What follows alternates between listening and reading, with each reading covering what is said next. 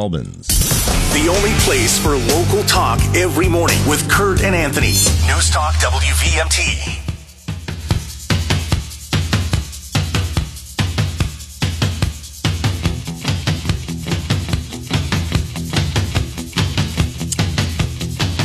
Welcome back to the Morning Drive, everybody, on this Monday morning. Happy President's Day, everybody. Kurt and Anthony here, and joining us in studio now, we're pleased to have Kyle Blake. He is the president of the Burlington Fire Fighters Association with us. Good morning, Kyle.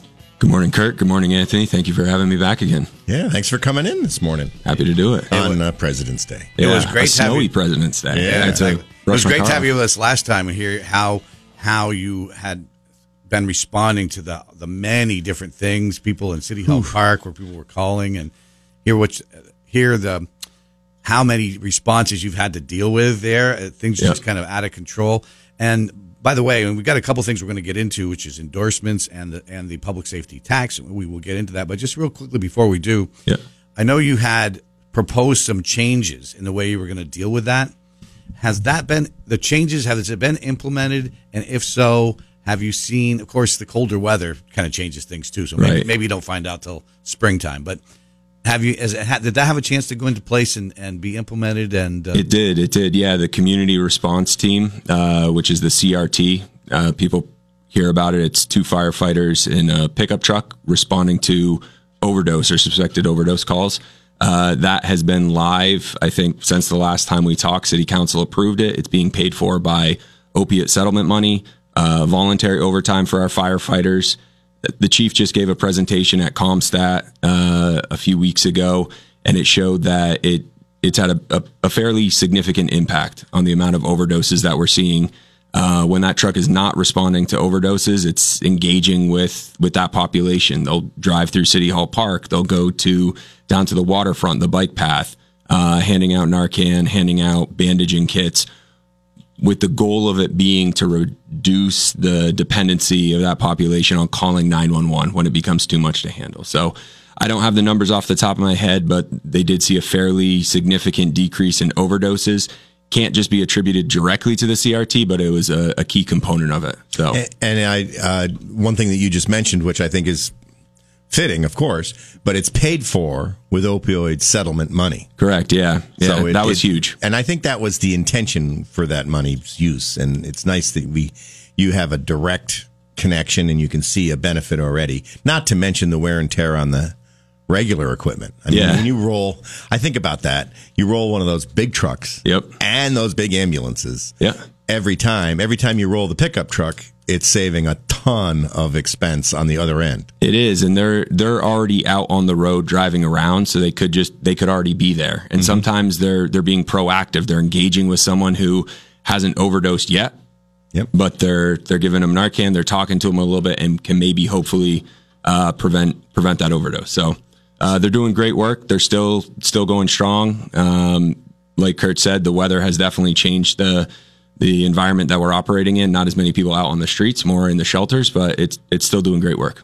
So, but so far, what you've seen since that change was implemented, it has or was making a difference. Yeah. Because it's a pilot program. Right? It is a pilot program. I forget exactly when it's supposed to end, but there are conversations about extending it further, either with the use of opiate settlement money or potentially partnering with the state on a pilot program to see if it might work for other fire departments, municipalities, that type of stuff. So securing some money there. We're talking to Kyle Blake. He is the president of the Burlington Firefighters Association. If you have a question for Kyle, give us a call on the McKenzie Country Classic Hotline,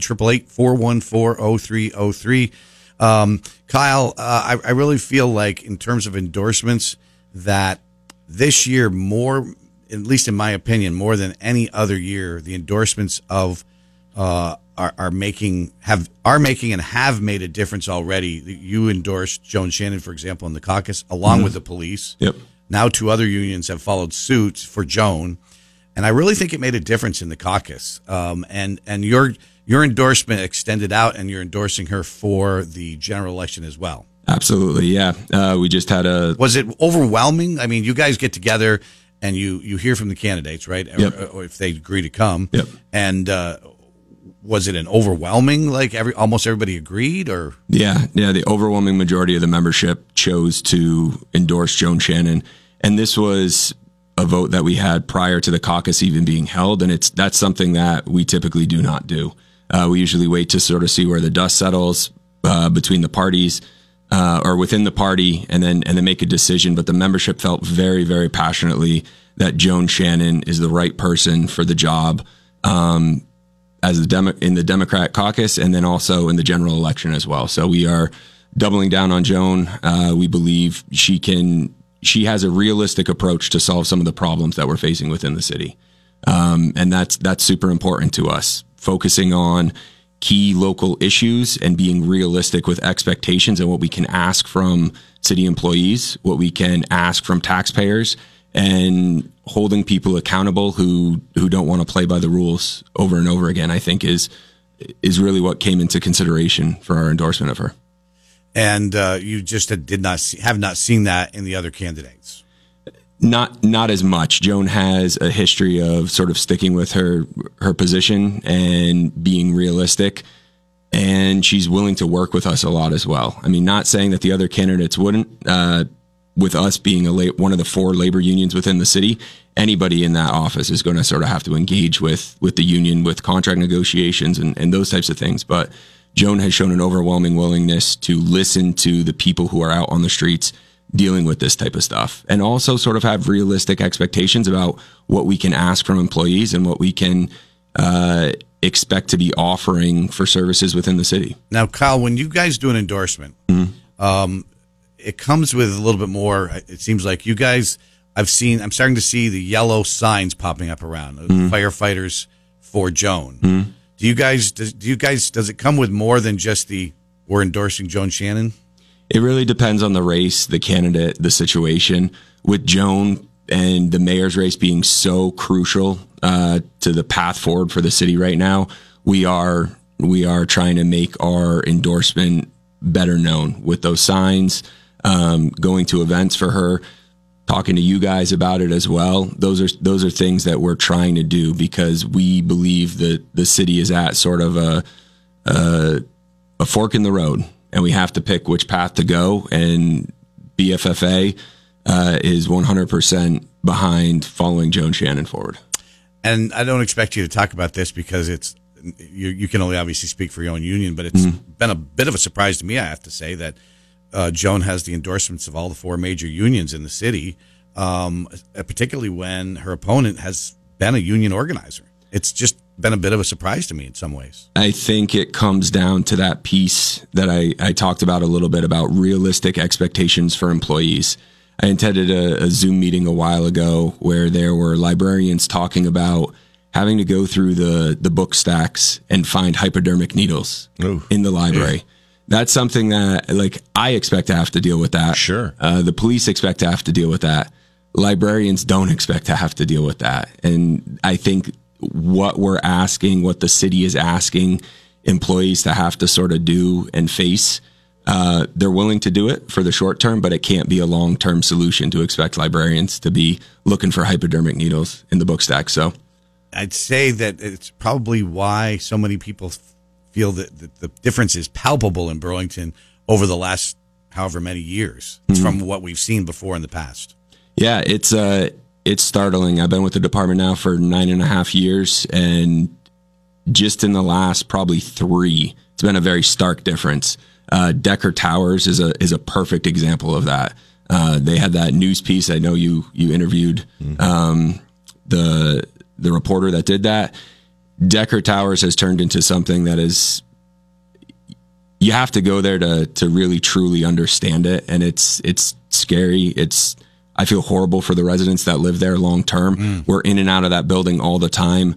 Those stairwells are straight out of a horror show at times when you walk through them, with the trash, the needles, the human waste that is in there. Something needs to change drastically. It's a sad situation. Yeah. It's a really sad situation at Decker Towers for sure. Yeah. And hopefully everybody's putting their heads together and coming up with some solutions, because it's like a war zone. It is. And I think one of the things that, we constantly hear is the worry about some of the people perpetuating the issues within Burlington have been exposed to trauma in their life. And no one's trying to minimize that. Everyone has their own story. Everyone has their own truth. Everyone has their lived experiences. And a lot of them probably did suffer trauma. What my membership is having a hard time wrapping their heads around now is the trauma that's being inflicted on other vulnerable populations, on the city workers, on the rest of the community as a result of trying to recognize and be sympathetic to certain individuals' trauma. You just brought up something I think that's pretty critical, and a lot of folks don't realize that, and you see it on a daily basis. You feel for the people on the streets. You feel for the homeless. You feel for the people that are addicted. And yes, a lot of them experience trauma. Yeah. But they're inflicting that trauma on even more vulnerable people. Correct. And so we're really just building more people who are victims of trauma every day. Yeah, and that's what, when I say realistic approaches, I think that's really where that at a certain point there needs to be a level of accountability, and we have to stop the cycle that we seem to be stuck in right now. And so to go full circle with this, or to bring it back to where we started, that's why we endorse Joan Shannon, because we believe that while she does understand that there are needs within housing, within mental health services, substance use services, there's also a certain point where you have to draw a line and say, we can't keep giving second, third, fourth, fifth, sixth, 10th chances. Yeah. And how critical of an election do you think this is, Kyle? And by the way, we're talking to Kyle Blake. He's the president of the Burlington Fire Fighters Association. If you have a question for him, give us a call, 888-414-0303. How critical do you think this election is? I think we probably mentioned this to you last time, or asked you this last time, but do you see evidence that, are you concerned that some people don't want to, or want to go somewhere else because of the issues that you're facing in Burlington, sort of in an unprecedented fashion? Does it worry you that some people may not want to stay? Are you talking about with the firefighters? Yeah, absolutely. That is a constant conversation that we have with the membership, and it's a constant concern. Some really good things have happened. An example, the CRT that's significantly helped. And the weather has sort of helped as well. But yeah, that is something that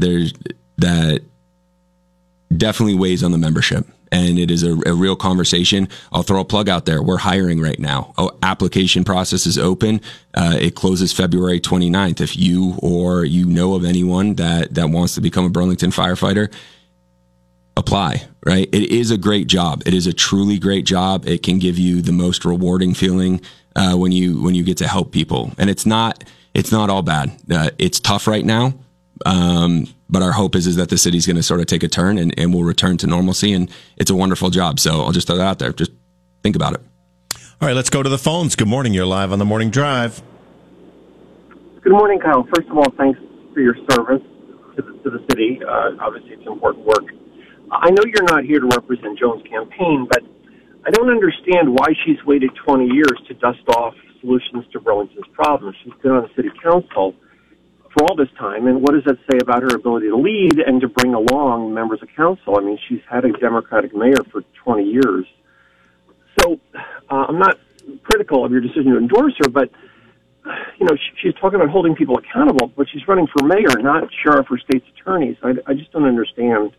It seems a little hollow, some of what Let's ask Kyle. Kyle, these problems have really grown exponentially, enormously, haven't they, just in the last years? Yeah, I would say, to answer the question, that is something that we did consider. There is the claim that could be made that with her being around for so long that she's part of the problem. We don't feel that way. We look at her voting record on some of the very key issues, such as the choice to lower the amount of police officers that the department could hire, where she stood firm by that. We look at a lot of the issues that we're facing right now, and we look up the makeup of the council and how it was structured with the parties when a lot of these key decisions were made that sort of put us where we are now. And I think the caller brings up a great point, too. A single person cannot change policy within the city of Burlington. Even if Joan becomes mayor, she can't wave a wand and all of a sudden everything gets better. It's going to take a lot of hard work. But we believe with her being the point person, she can help sort of guide that process. But it's also going to take a city council that supports sort of what she's looking to do as well. Let's go back to the phones. Good morning. You're live on the Morning Drive. Good morning. Thank you for your service, Carl. Just going back to what you said before, that you're happy that CRT has come into the picture here. What has CRT helped you with the fire department? I'll wait and listen. Great question. Thank you. The CRT responds to calls for suspected overdoses or unresponsive patients, where in the past we would have been sending a fire truck and an ambulance. So it really helps reduce the call volume on our frontline suppression pieces and ambulances and allows them to stay available for other calls throughout the city. But if there aren't other calls taking place, it allows our members to do other things, such as work on training, their continuing education for EMS, their fire-related training, station maintenance, apparatus maintenance and upkeep, stuff that was not being able to be taken care of when we were running constantly to these suspected overdoses calls. So it's freed up some time for us, and it's reduced a call strain on our membership. Now, I was just going to comment. So it feels kind of almost like you're ahead of it as opposed to constantly playing catch up. A little bit, yeah. It is a little bit more proactive, but it also helps us triage the calls, where a lot of times we were showing up and it didn't warrant an ambulance or really anything other than someone just checking on the person. That's what the CRT does. Yep. And it doesn't affect our other units' abilities to be available to respond to calls. And Kyle, you mentioned the next mayor will need a strong council behind them, and that's sort of a great segue into some of your council endorsements. It seems like in the past you do certain endorsements in certain races, but not all of them. How does that work? How do you decide which council races to endorse? Is it that candidates ask you to do an endorsement, or how do you make those decisions? For the most part, we wait until a candidate reaches out to us. We don't go and solicit candidates to say, hey, would you like our endorsement? A lot of these candidates reach out to us, and we have candidates from all parties that will reach out to us.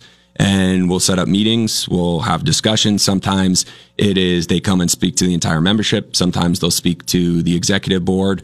But for the most part, it's all comes from the candidate, and they reach out.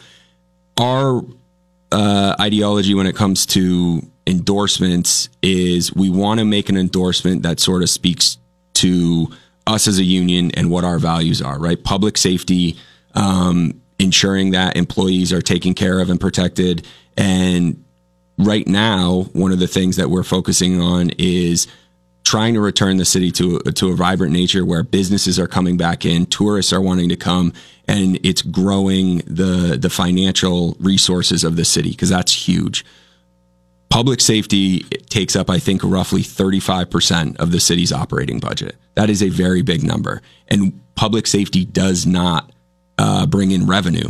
It is a money draw on the city. So any candidate that's going to come in and try to help the city raise money through having more businesses come in, having more people want to come and have dinner here, buy things in Burlington, visit Burlington, is huge for us, because we understand the financial burden that the fire department and the police department put on the community.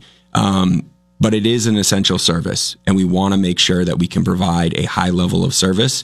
And so we want to work with candidates who are focused on doing just that, providing a high level of service while increasing other revenue means. And Kyle, do you think that you make the connection between public safety taking up 35% of the budget, but at the same time that if we don't get a handle on the public safety issue, it's going to be tough to grow the economy and bring more businesses in and bring more tourists here to spend money and help grow our economy? Do you agree that if you don't fix that problem, the other ones are going to be tough to fix?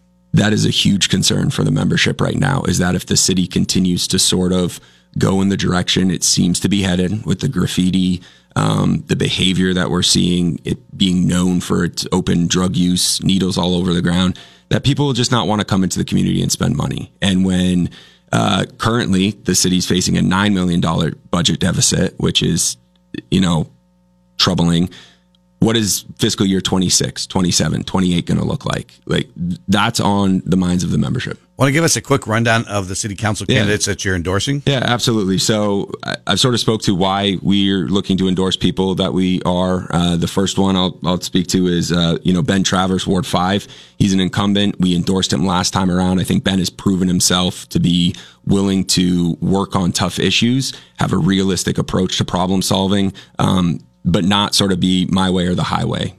So Ben earned our endorsement again. Another incumbent, Ward 8, Hannah King. She won that special election when the individual that won sort of just vacated the city. But Hannah, in her short time on the council, once again, I think has proven that she's willing to lean in to tough issues, learn about them, get a good understanding of them, and make decisions based off of fact and not just emotion. And so she's really impressed us with her ability to think critically, engage with multiple shareholders, stakeholders in a problem. And so we're hoping that, especially in Ward 8, that she can get the support of the longtime residents there, as well as the students, to understand that Burlington needs people like Hannah on the council to help bring it back around and grow it. New candidates, Jeff Hand up in Ward 1. Had a good conversation with him. He was kind of an easy one for us because of what he's speaking to, the public safety issue, and also focusing on key Burlington issues. The council has spent a lot of time on issues outside of Burlington. They're important issues. We need Burlington City Council to focus on Burlington. It's what keeps us employed. It's what keeps people safe, us safe, the community safe. So Jeff out of Ward 1. And then also this is going to be breaking even for Evan right now, because I haven't gotten a chance to let him know, but out in Ward 7, Evan Litwin, has earned our endorsement. We spent a lot of time talking with Evan, new individual. He's running for, Ali's seat. But we think that he will be a great fit for the council. He's got some substance use, history with, counseling and those types of things that I think will bring a good perspective to it, but he also sort of has that realistic approach about how we need to handle and tackle some of these key issues. All right, so those, I think it was 4, right? Yep. Jeff, Ben, Evan, and Hannah. They've earned the Burlington Firefighters endorsement, and we're almost out of time, Kyle, but I do want to if you give me a minute on the city's public safety, it's being called the public safety tax. Tell us why this is important, but also it's at a time what's tricky. It's hard because we're looking up in Montpelier. They're telling us that with the school spending, you're looking at potentially a 20% property tax increase. We know Burlington can be expensive. We love Burlington, but it's not easy sometimes. And at that same time, at the same year, it's been a few years, but there's a municipal tax increase at the same time, which is just a tough one. Absolutely. And this is hard, I think, for anyone to come and say, like, hey, please vote to increase your taxes. I live in Essex. The property tax, same issue we're facing there with the schools. That's a whole nother issue. The public safety tax is pretty crucial for public safety in Burlington. It's a 3% or a 3-cent increase, which is roughly a 4% increase on it. But it's estimated to generate, I think, like $1.8 million, which will shield, my understanding is it will shield the fire department and police department and public safety operations in general from having to go through any cuts. We are at a time right now where neither department can afford to be cutting back services or having to pull back spending, and to ensure that we're properly staffed, trained, and equipped. So it is a really tough ask. The way I look at it is by putting it directly as the public safety tax, it's protecting that money. It can't be used for other things. So when voters are voting on this, no, this isn't going to go to paint a mural. This isn't going to go to fix the sidewalks. This should go towards public safety and ensure that your fire department and your police department are properly trained, equipped, and staffed. And without the increase, you think that there'd be cuts to fire and police potentially? I think so. They're already looking, even with that public safety tax, it's a $3 million that they have to cut from the budget. Without it, you're looking at $4.8 million. I don't see how police and fire wouldn't be pulled into that mix if that gets voted down. So. All right. Kyle Blake, president of the Burlington Firefighters Association. Thanks for being on the Morning Drive today. Thanks for all you guys do.